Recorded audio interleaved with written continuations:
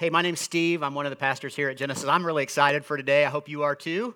If you have your Bibles, open them to Mark chapter 1. Mark chapter 1 is where we're going to spend most of the day. If you don't have a Bible with you, there should be one of these on the floor around you somewhere. It's page 699 in that Bible. Almost made page 700, not quite. We are in a family service today, as Jerry said. If there are kids in the room, kids, raise your hand.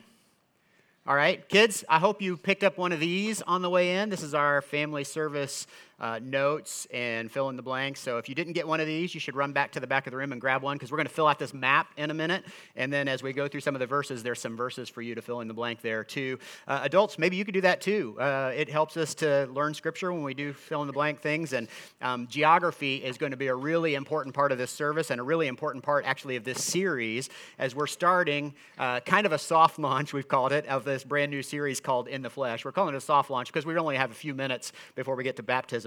But what we're doing is over the next 13 weeks, we're going to walk together chronologically through the life of Jesus. So why are we calling it In the Flesh? Well, in John 1, the Apostle John writes, "In the beginning was the Word, and the Word was with God, and the Word was God. He was God in the beginning." So John says that the Word is a He, the Word is a person, and then in John 1:14 he goes on to tell us that the Word became flesh and made his dwelling among us. We have seen his glory, the glory of the one and only Son who came from the Father, full of grace and truth. That John calls Jesus the Word, that he is the Word of God, but Jesus became flesh. Because we believe God's Word is true, we believe these words which speak of a Savior who came to earth from heaven. Jesus came to earth from heaven. And what makes him so unique? What is it that makes Jesus so special? Why are we still talking about this guy more than 2,000 years later? Why are we still talking about this book of kind of obscure writings 2,000 years after it happened? Well, we're talking about Jesus because the Bible tells us that while Jesus was fully God, he was fully human. He had this unique thing that nobody else in history has ever had, that he was fully human, he was fully God. What does it mean to be fully human? When Jesus walked the earth, his disciples understood him to be human because they walked with him every day, but they had a hard time accepting that he was God. And here 2,000 years later, we're in the church, when those of us who are Christians, we come to worship him, we have no problem accepting that Jesus is God, but sometimes we forget what it means that he was fully human. What does it mean that he was fully human? It means he had no natural advantage over us. That even though he's fully God, he took on flesh. He took on skin and he came to earth as this baby named Jesus, and he became a man. The Bible says that he grew in favor and in stature, or he grew in stature and in favor with God and men. That he became a man and he gave his life for us. And all along the way, he showed us how to live, and he showed us what it meant to have a full relationship with God. There's so much that we can learn from the life of Jesus. His life is such a deep well. And so this new series is going to take us all the way into December. Why? Why is this so important?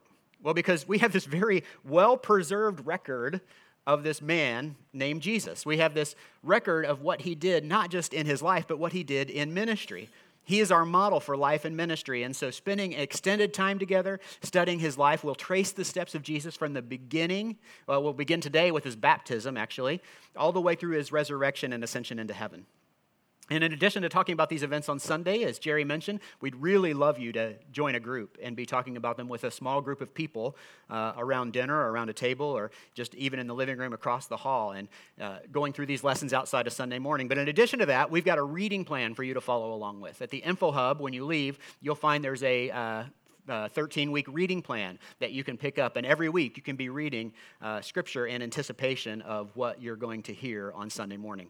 Now, here are some goals with our study over the next 13 weeks. Here's what we want to do. We want to know Jesus better. We want to become more like him. That's our goal. And then to be better prepared to tell the greatest story ever told. I don't know if you know this. This book has the greatest story ever told. And some of us have been Christians for a long time, and we don't know how to tell that story. We don't even know how to tell our friends what we see in this Jesus. So today, we're going to begin by looking at the importance of obedience in the life of Jesus. Now, before you check out, before you think, okay, I get it, Jesus was the most obedient man who ever lived, and I'm not obedient. I get it, Steve. What I want to talk about is why was obedience so important to Jesus? I mean, in the last few years of his life, now, most of what's covered in the four Gospels, Matthew, Mark, Luke, and John, in the last 3 years of his life, we see this man who is singularly focused on bringing glory to his Father, God in heaven. carrying out his mission. So what is it about Jesus that made him so obedient? That's what we're going to talk about later in this service.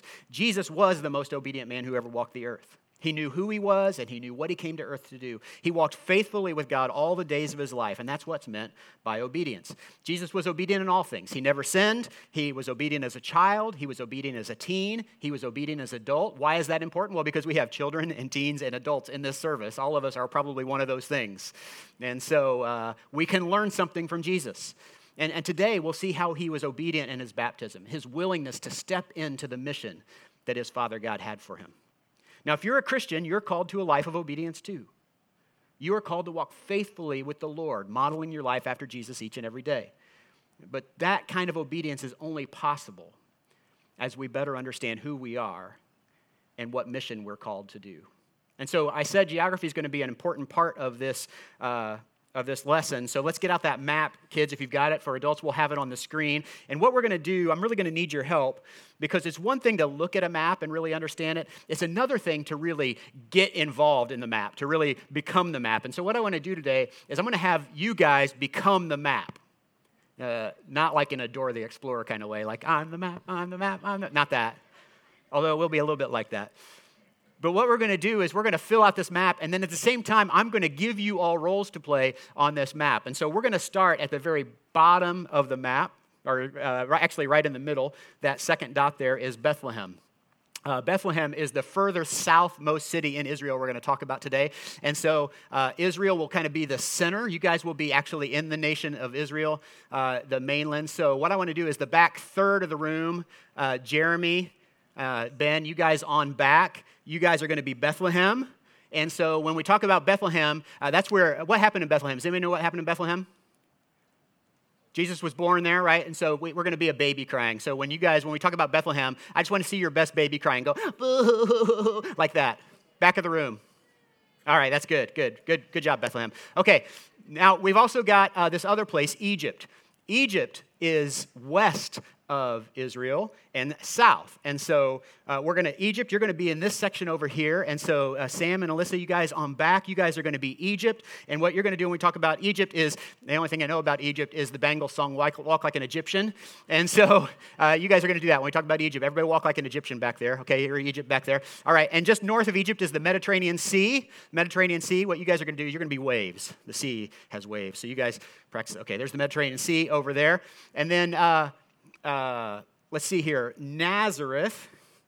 Nazareth is going to be in the very far north of Israel. Nazareth, we'll talk about that in a minute. So Nazareth, this row up here, Emma, your row right across here and on up. You guys are Nazareth. Nazareth is where Jesus' parents, Joseph and Mary, lived. Joseph was a carpenter. So Nazareth, we're gonna pound with a hammer, just go like that. All right, that's Nazareth. Nazareth is up there. Now, in the middle of this front section is Jerusalem. Jerusalem was where Jesus always went for the festivals. Festivals are celebrations.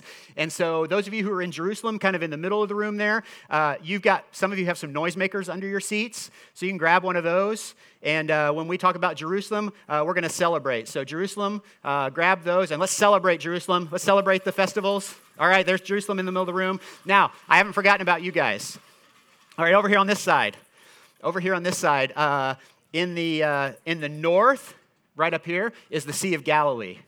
And so Ted and Ann, from you guys on up, you guys are going to be the Sea of Galilee. The Sea of Galilee, what happened there was, you may remember, there was a storm there one time, and Jesus calmed the storm. So you guys are going to be raindrops. Just be raindrops. Sea of Galilee right here. Okay, and then the next three rows back, you guys are the Jordan River. Jordan is where they always went fishing, so let's just make a fish face. All right, good. That's the Jordan River. And in the very back of the room, very back there, can I hear you guys? Very back of the room. You guys are the Dead Sea, so you just play dead. All right. All right, so here's what we're going to do. We are very quickly going to tell the story of Jesus' first 30 years. We don't know a whole lot about Jesus' childhood. We don't know a whole lot about his parents, Mary and Joseph. We do know that their last name wasn't Christ. All right, Jesus Christ is not his name. Christ is a title that was given to him.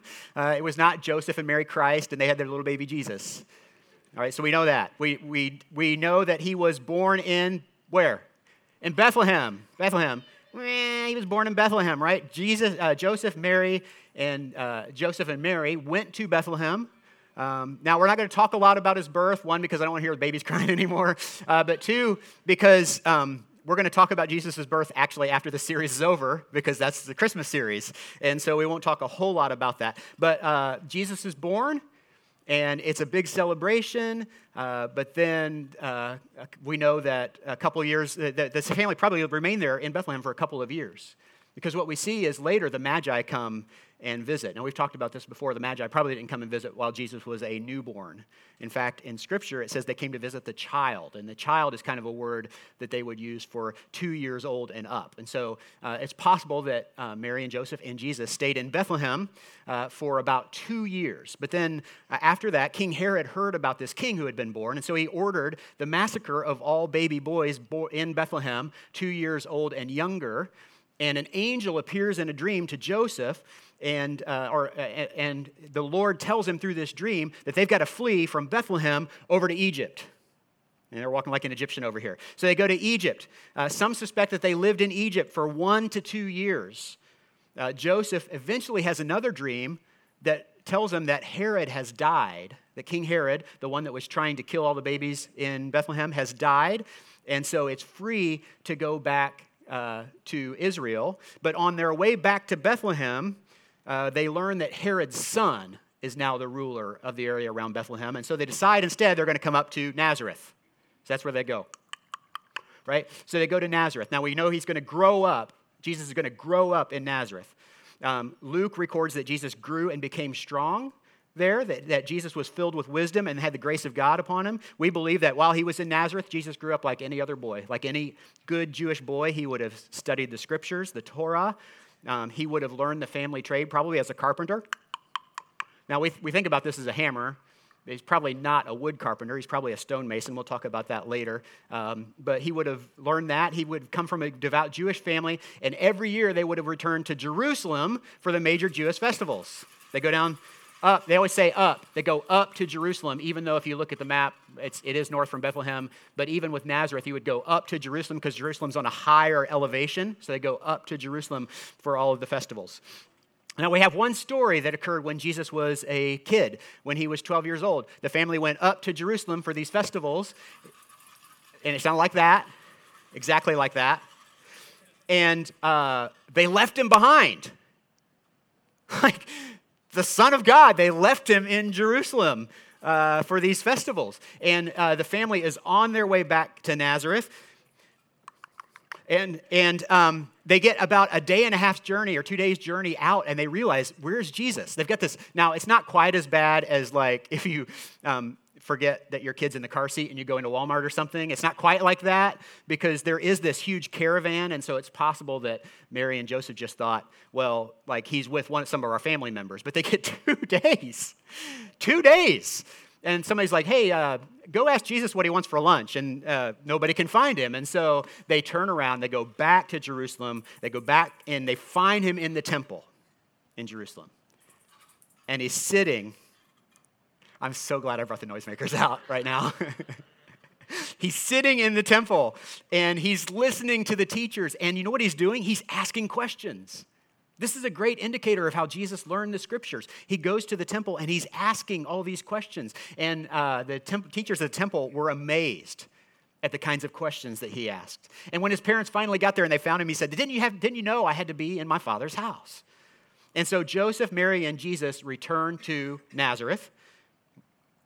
Yeah, and Luke records that Jesus grew in wisdom and stature and favor with God and with men. And then other than that, we have no more recorded information about Jesus. After that, 12 years old, no more recorded information about Jesus until he's 30 years old. And so all we can do is look at Old Testament prophecies about this Messiah who was to come, and we can make some assumptions based on what we know about culture. That he would have continued in a study of the scriptures. We know that he grew in his relationship with his Father in heaven. We can only assume that Jesus started putting the pieces together about his own life and his own role in the world. I have a very definite opinion of when that happened. We'll talk about that next week because I think it happened next week in the story we talk about. And we don't know when, but at some time we know Joseph passed away. Joseph died. What we see is from the time of Jesus' baptism on, we never see Joseph. We see his mom and his brothers traveling together. And so Jesus probably took on the role of provider for his family. And this is going to explain some of the strife maybe that happens between him and his brothers and some of the things that we'll see later in this series. And so then, around the age of 30, the Father prompted Jesus to leave Nazareth and go down to the Jordan River. Jordan River's over here.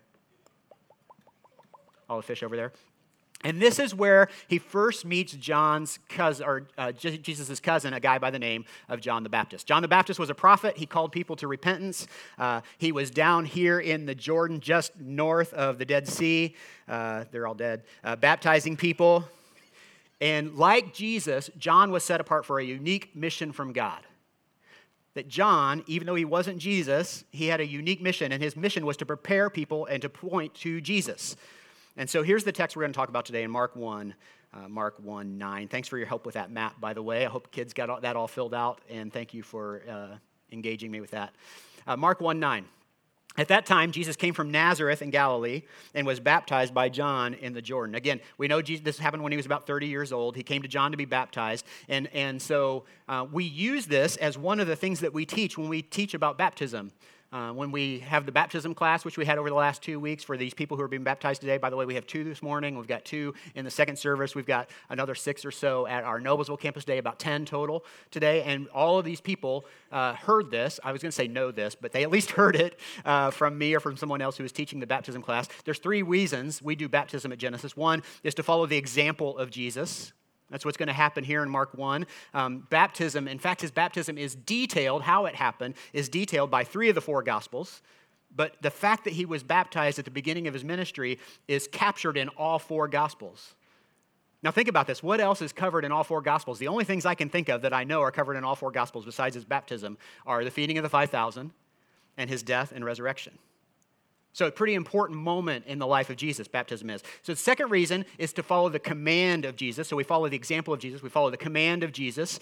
In Matthew 28:19, Jesus says, "Go make disciples of all nations, baptizing them in the name of the Father and the Son and the Holy Spirit, and teaching them to obey everything I've commanded. Surely I'm with you always, even to the end of the age." That was what Jesus commanded us to do. And so those are the things to make disciples and to baptize. So we follow the example of Jesus, we follow the command of Jesus, and finally the third thing is we identify with Jesus. In our baptism, we identify. It happens after you make that decision to follow Jesus. You come and be baptized. You repent, you turn to Christ, and your sins are forgiven. You're ready to trust Jesus as your Savior and Lord, and then you're ready to follow him, and that's when you get baptized. And so for us, baptism is an outward symbol of an inner transformation that's already started. There's this change that takes place in you inwardly, and baptism is the outward symbol of that. We're baptized and buried with our sin, and then we're raised to new life in Christ. You're going to see that here in just a couple minutes. And your baptism is significant for you, but it's also a public statement. The reason we do it in front of the church family is because there's some accountability involved here. There's people that are watching you being baptized and knowing that you have made that commitment to follow Jesus and to advance God's mission in this world. Now, why in the world would Jesus need to be baptized? In Mark 1, we see Jesus being baptized. He had no reason to have to repent from sin. He was sinless, so why be baptized? Well, if you read Matthew's account, you'll see that John the Baptist struggled with that too. Like, I'm not going to baptize you. You need to baptize me. But with his baptism, Jesus fulfilled his relationship with God. He fulfilled his relationship with God by obeying him even when it didn't make sense. You know, this idea of baptism it's a public statement. It's a public ceremony. It's a public proclamation. It's like there's a whole relationship that happens when you fall in love. But until you have a wedding ceremony, people don't actually recognize you as being married, right? And so if my wife, when we got engaged, if she'd have said, "Steve, I'll marry you, but I don't want anybody to know about it." First of all, why would she say that? I mean, come on, look at me, right? Right. Thank you, honey, for clapping. I did not clear this with her first. No, of course not. We wanted to stand up in front of everybody and tell all of our 11 friends and family that came to our wedding, right, sweetie? We wanted to tell everybody. We want everybody to know, and that's the same way with baptism, is we wanted this proclamation. So with his baptism, Jesus fulfilled this relationship with God. He obeyed him even when it didn't make sense. He practiced obedience. Jesus, one of the ways that you become obedient is to practice obedience. Jesus saw his baptism as a way of advancing God's work and his mission. And then he also provided for us an example to follow. Verse 10, just as Jesus was coming up out of the water, he saw heaven being torn apart and the Spirit descending on him like a dove. Heaven is torn open, which is supposed to get our attention as readers, by the way. The fact that the clouds are torn open. This is Mark's way of saying something significant is happening when Jesus is baptized. Did other people see it? We don't know for sure who all saw it. We do know that today, whenever there's something that happens in the sky, everybody gets to see it on Instagram or Twitter, right? You get to see the eclipse when it happens from 58 people's news feeds. You get to see when the sun was really bright orange last week. I don't know if you saw that from the forest fires and how many people took pictures of that. Man, when something happens in the sky, we always want to talk about it, right? And so in those days, something happened in the sky. People were talking about it. We also know this idea of the heavens being torn open is captured again in all four counts of Scripture, of all four Gospels. All four of them talk about this idea that the heavens was torn open. It was kind of a big deal. What happened next? The Spirit of God descends like a dove on Jesus. Now, it wasn't a dove that descended on Jesus, like you might see in a painting. The Spirit of God descended like a dove on Jesus. Did other people see this? Well, the Gospel of John records that John the Baptist actually saw it. And so maybe others did too. But for Jesus, this is his public anointing as God's Messiah, as the Savior of the world. And for Jesus, it was a reminder that he was never going to be alone. And from that moment on, he had his Father God by his side. God's presence was with him. And it was also a reminder that he was God in the flesh. It was God's way of showing everyone that I am at work in this world, ready to make things right again through Jesus. And if that wasn't significant enough, look what happens next in verse 11. And then a voice came from heaven. You are my Son, whom I love, and with you I am well pleased. Imagine what these words must have meant to Jesus. If you've ever been blessed by a parent, you know what this feels like. I remember one time, my dad and I used to work together for a while, and I remember one time, my dad and I had a great relationship growing up, we really did, but he had very high expectations for me. If I got a B in class, he'd want to know, why did you get a B? Why didn't you get an A? How come you didn't work harder? What do I need to do? What do you need to do to get an A? You know, when I went to college, he kind of chose where I was going to go to college, but then we reconciled all that. We're good. Don't worry about that. But there was one significant moment I remember my dad one time when we worked together, he walked into my office and he sat down, and we didn't have anything on the agenda. We weren't planning to meet. He just sat down and he said, I just want you to know, son, you have met every expectation I ever had for you. I don't expect anything else of you in life. I just want you to know that I love you and that you mean the world to me. And that was all he said. And my dad didn't talk like that a lot. And that is significant in my life. Just remembering that to think, oh, yeah, I did. I did meet his expectations. I am who he hoped I would be. And Jesus had to hear that from his Father.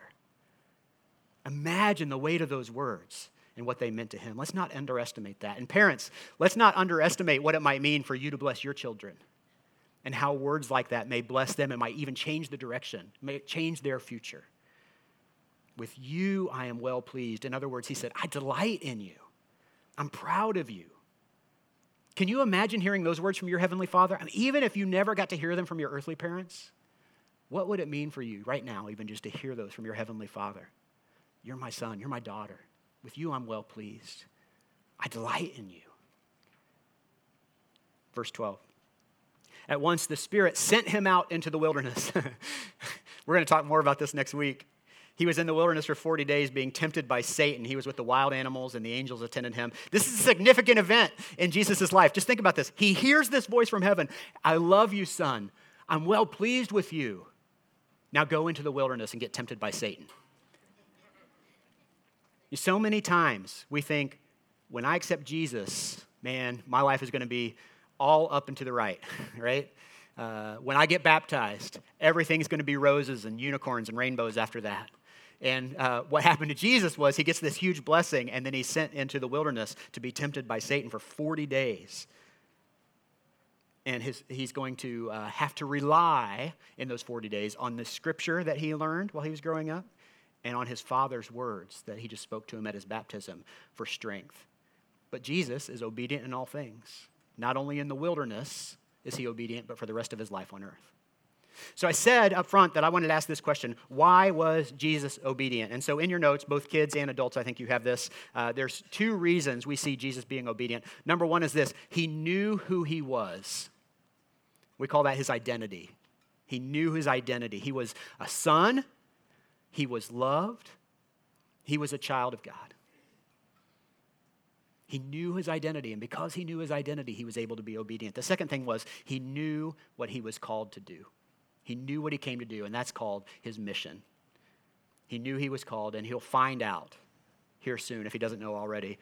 He's called to give his life, to bring God's kingdom to earth, and start a movement of disciple making that continues today, 2,000 years later. And in the same way, if you're a Christian, we are called to imitate Jesus in that. We are, all of us who have made that commitment to follow Jesus are supposed to be imitators of Christ. In fact, that word Christian actually means little Christs. We are supposed to be like little Jesuses. Walking, I'm not little in stature, but, like a little bit like Christ. So for us to be a little Christ, we need to obey his commands. We need to follow his example. And that means even being obedient and being baptized, as we've got a couple people that are going to do today. 1 John 2:6 says this, whoever claims to live in him must live as Jesus did. So if we're going to live as Jesus did, then like him, we need to understand what God says about our identity, who we are, and what we're here for, what God says about our mission. And in those last few minutes here, let's just look at a couple of verses about our identity and our mission in Christ. 1 Peter 2:9 says, but you, talking to the church, but you are a chosen people, a royal priesthood, a holy nation. Man, there's so much in those three statements. We could cover that in a whole morning. You're God's special possession that you may declare the praises of him who called you out of darkness and into his wonderful light. And as we baptize people today, we're going to see 2 people, 4 if you stay all morning, 10 if you go to both campuses. I don't know that you can do that. But we're going to see 10 people today that have been called out of darkness and into light. And we're going to celebrate that today. Ephesians 2:19 says this, consequently, you are no longer foreigners and strangers, but fellow citizens with God's people and also members of his household. As Paul said, we're members of the family. Built on the foundation of the apostles and prophets with Christ Jesus himself as the chief cornerstone. Think about that. The church that you sit in now has at its foundation these apostles and prophets that we read about in Scripture. That's where it started, and every generation that's come is just built on that foundation. And someday, our generation is going to pass away, and what we leave is what our kids are going to build on and what our grandkids are going to build on. The church we leave behind is what they're going to build on. That's what he's saying in this. That's part of our identity. In him, in Christ, the whole building is being joined together and rises to become a holy temple in the Lord. And in him, you too are being built together to become a dwelling in which God lives by his Spirit. Now, what about our mission? Our mission is summed up in a couple of verses, Matthew 28:19-20. I already said, therefore go and make disciples of all nations, baptizing them in the name of the Father and the Son and the Holy Spirit, teaching them to obey everything I have commanded. Man, that's hard. We hate to teach people to obey. We sometimes just want to accept, and not talk about obey, but that's part of our command from Jesus. Teach people to obey everything I've commanded you. And then he says, and surely I am with you always, even to the end of the age. We'll talk about that, I think, the last week of the series. And finally, one passage that ties the two together. So how does our mission and our identity tied together? 2 Corinthians 5 does a great job of doing this. 2 Corinthians 5:17 says, therefore, if anyone is in Christ, the new creation has come. The old is gone, the new is here. All of this is from God, who reconciled us to himself through Christ and gave us the ministry of reconciliation. Get that? Because you are a new creation, you've been given the ministry of reconciliation. Because our identity is in Christ, we've got the mission of reconciliation. That God was reconciling the world to himself in Christ, not counting people's sins against them. And he has committed to us this message of reconciliation. To us, we are therefore Christ's ambassadors. As though God were making his appeal through us, we implore you on Christ's behalf, be reconciled to God. God made him who had no sin for us so that we might become the righteousness of God. And as we close this message, we prepare to celebrate some baptisms. I just want to take a moment and acknowledge that for all of us, God has a next step for us in our faith. That our identity in Christ and our mission to make disciples of this world means that all of us, none of us, we're never done. Like all of us have a next step to take. I have a next step to take. You have a next step to take. And for you, it may be stepping into the family. For you, it may be baptizing. I don't know what that step is. And in fact, I'm not going to stand up here and tell you what it is because I'd rather you hear it from God. For some of you, you're not going to have to think very hard because God's been calling you to do it for a long time now, and you've just kept saying, no, no, no. But for many of us, we don't really know what our next step is. And part of the reason that we don't really know what our next step is that we're just terrible listeners. And maybe God's been trying to tell us something, and we don't ever create space for God to just talk to us. And I think even when we pray, Sometimes when we pray, it's just, I want to talk, amen, now let's go do what I need to do. And we never make that space to pray. And so as we transition into another worship song here and then into baptisms, I want to pray together. If you just close your eyes and bow your heads, let's pray together. And I'm just going to give you a minute of just silent music to ask this question. Ask God, what's the next step of obedience you want me to take?